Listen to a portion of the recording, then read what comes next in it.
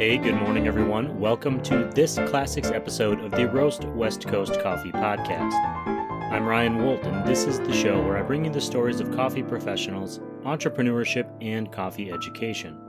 For the next few weeks, while we're between seasons and I'm on the road sampling coffee, I'll be dropping classic interviews from the Roast West Coast Coffee Podcast. This week I'm in Post Falls, Idaho, which is one of my favorite stops on these summer camping trips. My wife and I have family here that is kind enough to let us base camp in their RV, behind the house, while we head out hiking around the beautiful lakes and mountains and feeling up at the growing number of coffee roasters in town. Yesterday we stopped into Doma Coffee. You may remember that name from earlier in Season 5, when I interviewed roaster and Q-grader Ian Nelson. A shout out to him and Katie who were in the shop. And I have to say I don't consider myself an awkward guy.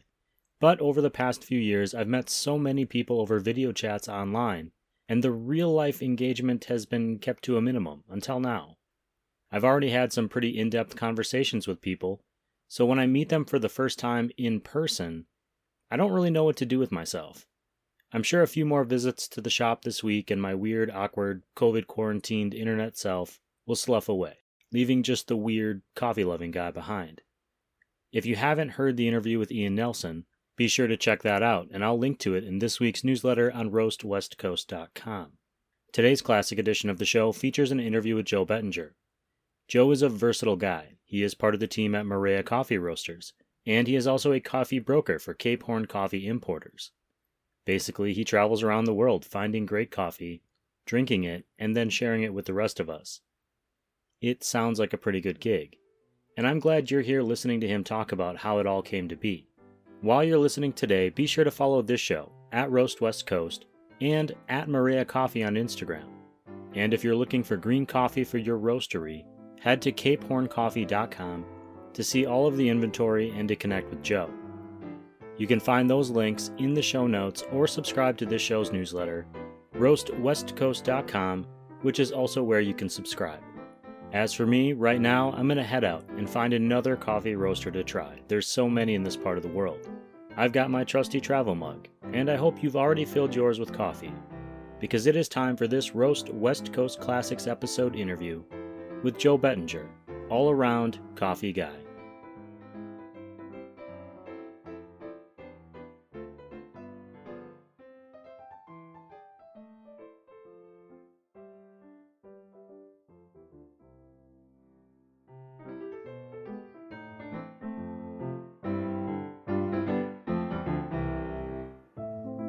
Oh, there it is. Okay. Sorry. Well, you know what? With that, I'm going to say, Mr. Bettinger, welcome back to the Roast West Coast Coffee Podcast. Thank you. You were on the show already, Season 1. You're a coffee guy. You're roasting and creating coffee for Marea Coffee.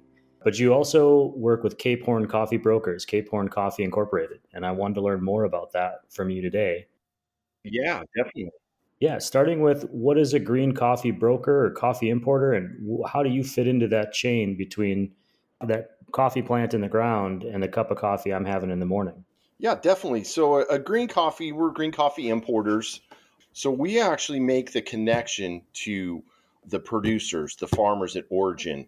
And in order to get the coffee, you actually have to have an exporter at origin, and then you also need an importer. So we have, and some people do both. Some of the larger multinational guys are exporters and importers. And so basically an importer just bridges the chain. We are the ones that bring the coffee from origin, get it on the boat or however it might be coming in. And really it's kind of knowing that logistical and taking the risk financially.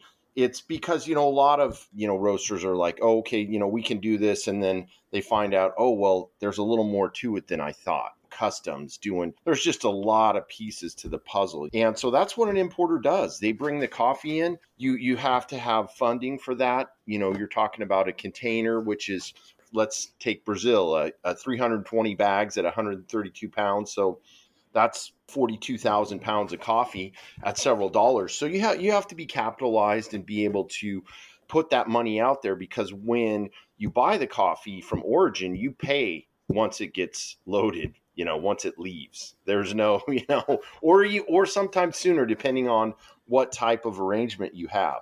So you have to finance that for the 30 or 60 days that it's on the water. And then it arrives, it comes in the warehouse, and then it's also all the logistics getting it from the warehouse to the coffee roaster, which has been an absolute nightmare this year so far. What they call LTL, less than truckload, which are putting the coffee bags on the pallets. That's how most roasters receive the coffee. That's just been, that whole world's been turned upside down for so many reasons. There's a shortage of drivers, gas, warehousing, all these factors from COVID and just not moving around, and now everything's moving again. It's just been very, very difficult. And now at Origin, what we're facing is there's a shortage of containers, and getting the coffee out is backed up, bringing it in, there's ships sitting out waiting to come in. So the whole supply chain is just right now turned on its end. And so you just got to be patient and work through it. And, that's really all you can do, because so much of this stuff is out of our control. I can't control so many of these things from Origin and other companies. And so it's unfortunate, but we just have to work through it. You said something a few minutes ago that I don't know why I didn't think about this, but you said you have to sit and wait for 30 to 60 days while the coffee's on the water. And I think I'm so used to the idea of Amazon Prime that I just was like, oh, well, we place the order and then it's there in a couple of days, or next day. And that's just not the reality. It's just kind of this waiting period where it's left a port somewhere, but it still hasn't gotten to you, but you're on the hook for it. Exactly. And you don't know, the insurance you have to have, and the outlay of cash and capital is pretty extensive when you're moving a lot of coffee. So that is a big factor of it. And being able to take the risk from knowing your suppliers at Origin and that whole deal. If you're dealing with people you haven't dealt with before, that's why the whole part of the process, we get what's called a pre-shipment sample. So they will actually send a small sample that we cup and we try, and then they ship the coffee, and then the coffee arrives, and we have to match that pre-shipment to what actually arrives. Because a lot of times what you got for the pre-shipment isn't exactly what you receive. So that's another factor of risk that's layered on, as like if you're a roaster looking, oh, well, I'll import this, I'll bring this in. And it's like, well, what are you going to do? What do you have in place in case that happens? So it's kind of a world where you have to have those relationships and you build those over time. Yeah, it sounds like there has to be a little bit of faith between the two of you. Absolutely, absolutely. And that's where it really comes into the way I view it is the guys at Origin and the producers and farmers, they're our partners in this business, in this supply chain. So I value them. I look at them as my business partner, and I'm almost like their importer. I sell their coffee. We're in business. So I want them to make money. I want them to be profitable. I don't want to like beat them up for a price, because they need to make a living. They need to be sustainable and be able to have their employees and continue to produce. Or like what you might see is the market's up now, which we'll talk about later. But, at some point, these guys will stop producing coffee because they're losing money and they can't sustain. So it's the whole wheel. You have to, everyone along the supply chain needs to be able to survive, or else then you're going to have guys doing other stuff, and there will be less coffee supply, and then the price will really go up. So there's that big factor of having these relationships and traveling down there and getting to know these guys and partnering with them. And that's my favorite part, really, is going to Origin, being down there, being with these guys, because they're awesome. They're great people. It's just such a cool experience. And that's something, hopefully in the next year, we'll get you down to Origin and take you on a trip down there, and you'll see the whole process. And that's what I encourage all roasters and everyone in the coffee industry, get down there and see everything that's going on and see how hard everyone works, and the appreciation that you have. Not that people don't appreciate it, but it's so different when you see guys on the side of a mountain, that's like this, and they're going through each tree picking the cherries, and it's just amazing, and all the work that's done and the process and everything that goes into the production of the coffee to get it here is amazing. The milling, the processes, and really, it's someone told me a long time ago, farming coffee is what? How does it go? Farming coffee is like being married, and doing other crops is like your girlfriend.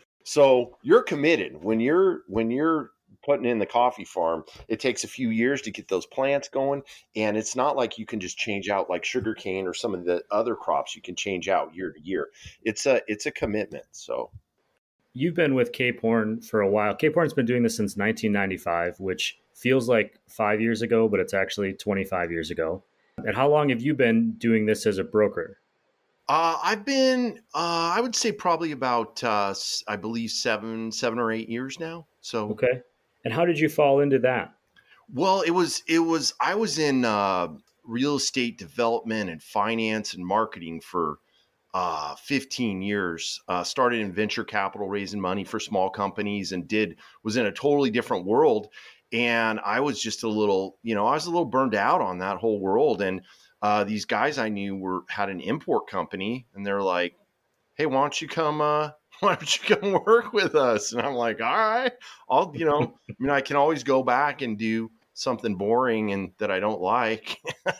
So yeah, I kind of just jumped in head first and started cold calling roasters and trying to get customers and learn the business. And so I started like I didn't know. The only thing I knew is like I liked coffee, and I liked the process of having something tangible, growing something, business, and kind of the whole model. I like to work with people that run their own business. I've been an entrepreneur my whole life, so it just seemed like, yeah, we'll give this a shot and see what happens. So the industry is great.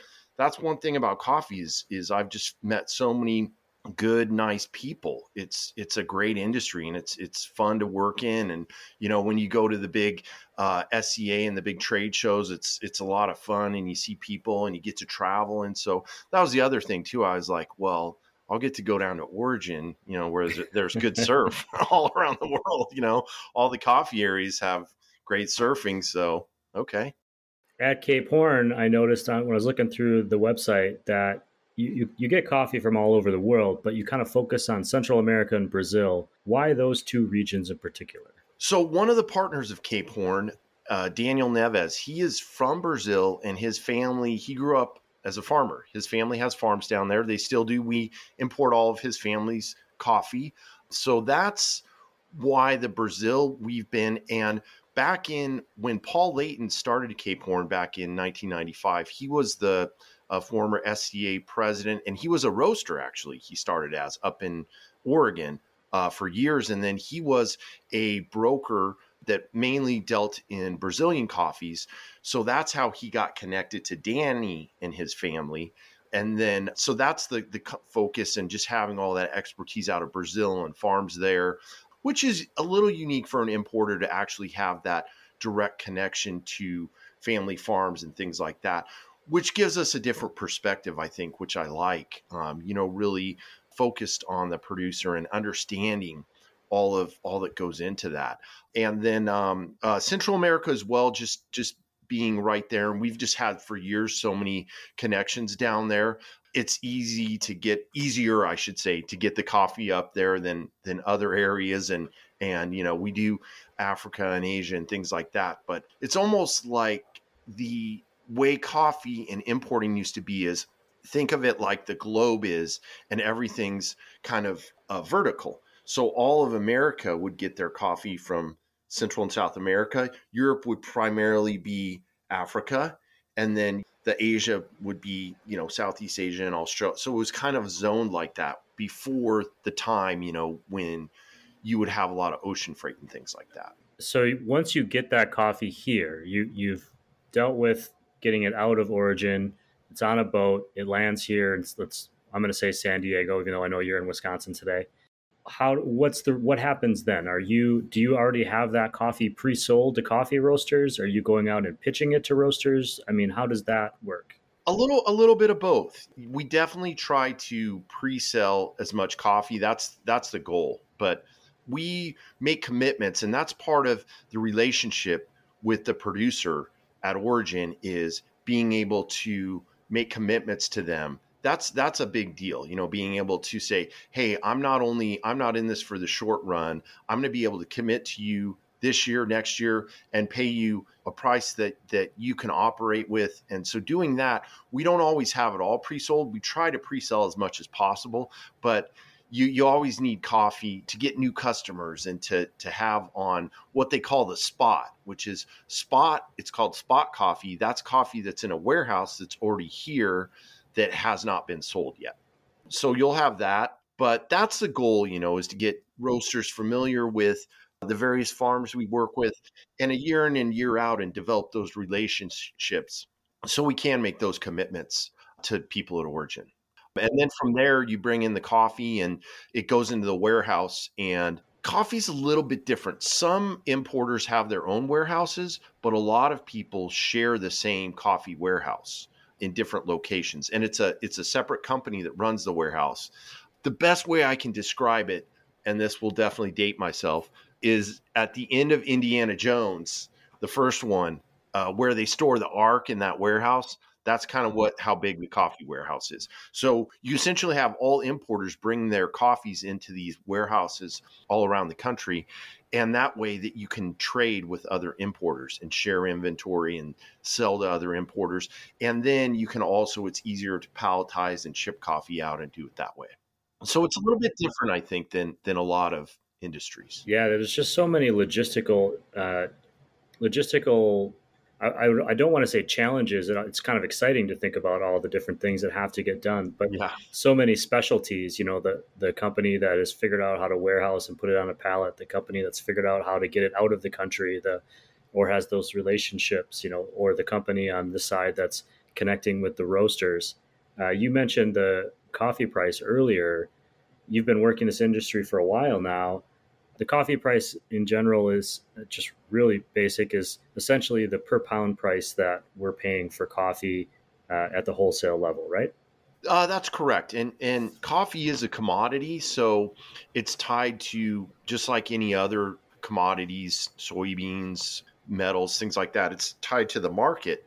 And that isn't always relative to the cost of production. It's really just people buying futures, different things like that. So it's not always where it should be technically, but it's a market, Let me interrupt just to clarify. It's not straight supply and demand. You have this other, it's supply and demand plus this other kind of overarching concept of which people are predicting what the supply and demand will be and purchasing based on that. Yes. And not only that, you have people, the coffee market will move based on the stock market when people are moving money in and out, or people want to move their money into a commodity. So supply and demand could not change at all, but just because hedge funds are moving their money here, they want to, they think the market's going to drop, so they want to pull. When you see a big sell-off, they'll put it into a commodity because it's thought to be a little more stable sometimes. So there's so many different factors with the economy. We saw back when the last stimulus, when Obama did everything, we saw the coffee market move because of that. So there's so many, it's crazy how many different factors that go into deciding like how that moves. Now, recently in the last week, a lot of it was from the coffee freeze in Brazil. That kind of notched the market up. So, but this is the biggest increase that I've seen since I've been in this short of amount of time. I mean, it's up 50 cents a pound, which, when you're talking about roasted coffee, that doesn't seem like that much, but in the wholesale and green coffee world, that's a lot. But as it relates to specialty coffee, which is a lot of the stuff that guys you've been interviewing, it won't make as big a difference, just because a lot of the coffee that's sold in the specialty is sold on a flat price because it's higher quality and it's not more commercial quality. But you will definitely see increases in the specialty coffee costs. As somebody who has relationships through your company and because of your visits to Origin, to farms, and the people that are creating this product, and relationships here with the roasters. How do you feel the coffee price is a fair representation of what it should be? And the second part of that question, and maybe it should be the first, is when you mentioned the stimulus under Obama. How does today's news? How long does it take to reflect in that coffee price? What's happening in the economy today. Oh, it's like the stock market. It's pretty instantaneous. It'll hours. It will trigger, and people will. And I don't know exactly how all of it's traded, but I think it's similar. Like a lot, there's some computer stuff going on or some algorithms. So sometimes when something gets triggered, it just keeps it rolling until someone puts the brakes on a little bit. But yeah, it's pretty instantaneously, just like the stock market, I would say, reflecting on even things that haven't happened yet, possibly. You could see changes that way. But that's why, what we do with a lot of the roasters is we try to actually book out their coffee, and we try to say, hey, let's go ahead and figure out what you're going to need for the year, and let's lock that in so you're not susceptible to changes in the market. I am assuming you've done quite a bit of traveling, which we've kind of referenced, but are there any adventures that you've had that would be, worth telling, or is it all business hotels and happy hours? Oh yeah, no, it's all of them. I mean, you're climbing mountains, you're in the back. I mean, I probably shouldn't say this, but I drove from in Nicaragua from the very north to Jinotega, about two hours in the back of a truck, holding on, standing up, and just crazy. Yeah, all kinds of crazy stuff. But it's just so cool because you're out there. You're literally in the middle of nowhere. I mean, you're 8 hours away from a city when you get out there on some of these farms, and the roads are.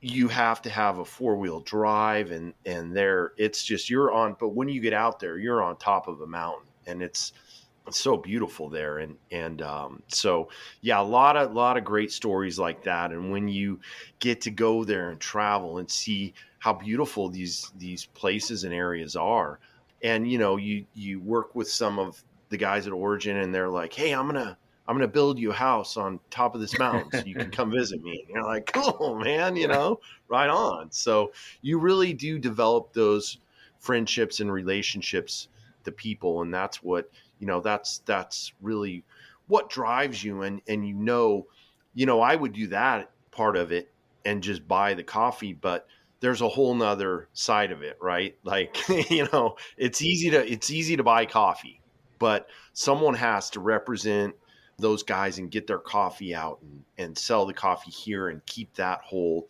wheel going year to year. So that's the exciting part too, because being able to introduce to roasters some of these farms and people and coffees. Like one in particular is one of my guys in Guatemala makes a orange peel process. I think I might have sent you a sample, but it's actually orange peel fermentation, and they're just doing so many. I mean, I feel like coffee's been around for so long, but there's so many things in its infancy, what these guys are doing, and experimentation and different things like that with all the processes. And they can't do too much because you don't want to risk it could turn out bad when you're doing these fermentations. So they have to be real careful with that.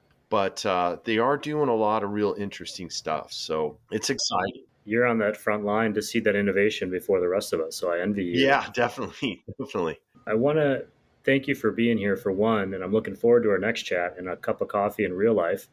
I want to know, is there anything about Cape Horn Coffee in particular as a broker and as a company that you want people to know about?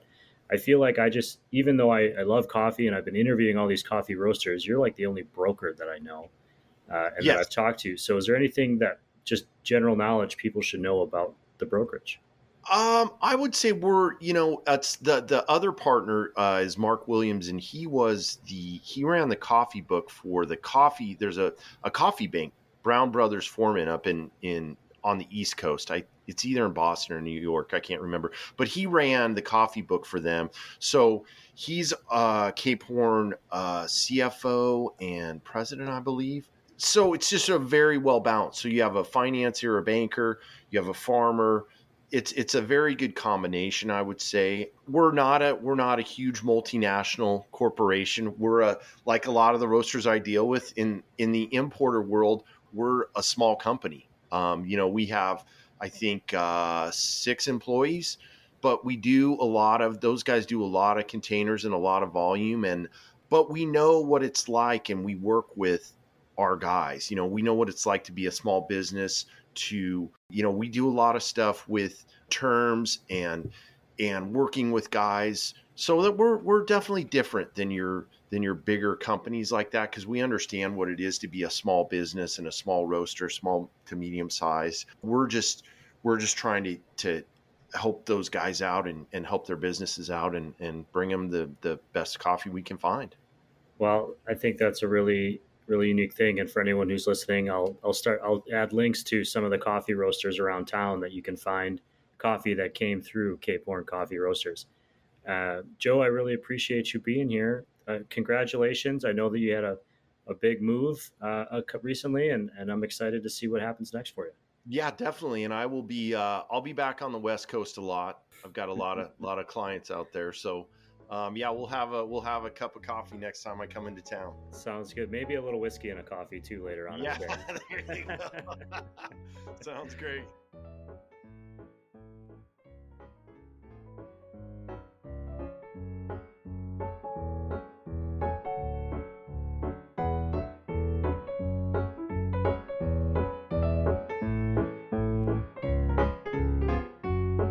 Thanks to Joe for coming on the show and for supporting Roast West Coast with Marea Coffee and Cape Horn Importers. If you're a roaster looking for a wide range of excellent green coffee from an importer who's been in the game since 1995, Joe's your guy. Check out capehorncoffee.com, or if you want, feel free to reach out to me here at the show and I'll pass you along. On another note, I want to congratulate Tom Haddix and Katie Wetherington for getting the doors open on Lucky Coffee in Poway, California. What a huge, awesome accomplishment, and I feel lucky that I had a chance to interview them early on in their planning process. Check that out on roastwestcoast.com or wherever you listen to the show, on Spotify or Apple Podcasts or whatever. Then check out all of this show's roast industry partners. As I've said before, I don't partner with just any coffee businesses. These are all companies that I feel really good telling you to check out. So a big thank you to Moster Coffee Company, Steady State Coffee Roasting, Camp Coffee Company, Ignite Coffee Company, Ascend Roasters, Coffee Cycle Roasting, First Light Whiskey, Marea Coffee, Cape Horn Coffee Importers, Cafe La Terre, and of course, Zumbar Coffee and Tea. Links to their websites are on roastwestcoast.com, and I'm always sharing and reposting their social media on the Roast West Coast Instagram. This episode of the Roast West Coast Coffee Podcast has been written, produced, and recorded by me, Ryan Wolt. I hope this show has found you happy, healthy, and with at least enough sanity to make it through the day. For those of you headed out for a cup of coffee this week, please always tip your baristas and be sure to drink good coffee.